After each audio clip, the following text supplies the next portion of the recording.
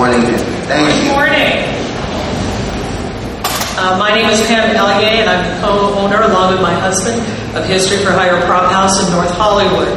We are a small business that started in 1984 in our apartment in the Wilshire District and have grown to overflowing a 33,000 square foot warehouse in North Hollywood. We provide sets and props and dressing to the entertainment industry. Our services are utilized by all major and independent studios. We have shipped our props to every continent, even Antarctica. We have worked on thousands of films and television projects.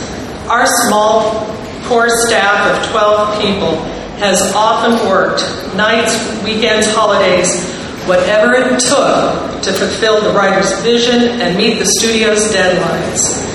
Small businesses' stake in the filmmaking process has been marginalized in the writer's strike. We have major concerns about staying in business. History for Hire was a fledgling business in the 1988 writer's strike. I worked a second job, so we had income, and my husband and my brother-in-law ran History for Hire. We almost went out of business. We knew the 2007 writer's strike would be damaging to small business. My staff, my husband, and I have more to lose this time. We started a year ago to lower our overhead, pay off debt, and save money.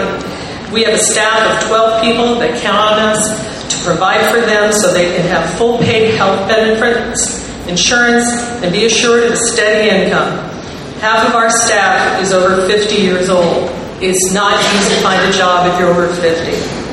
The longer the strike lasts, the less staff I can provide for. We made immediate cuts when the writers went out in November. All 6 part-time staff members were laid off. All overtime cut. No guests at the annual Christmas party. These cuts might sound trivial, but they're important to us. They are important to small business. With dreams come responsibility.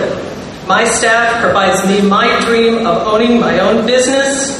In return, it is my responsibility to provide for my staff. Small business makes the writers and studios' dreams a reality. I would hope they feel a responsibility for all the small businesses are part of the bigger picture. I hope the people who write about compassion will have some for small business. Thank you.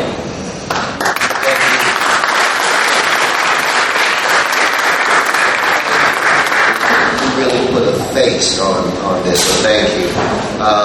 Now we're going to have some representatives of the WGA, starting off with John Bauman.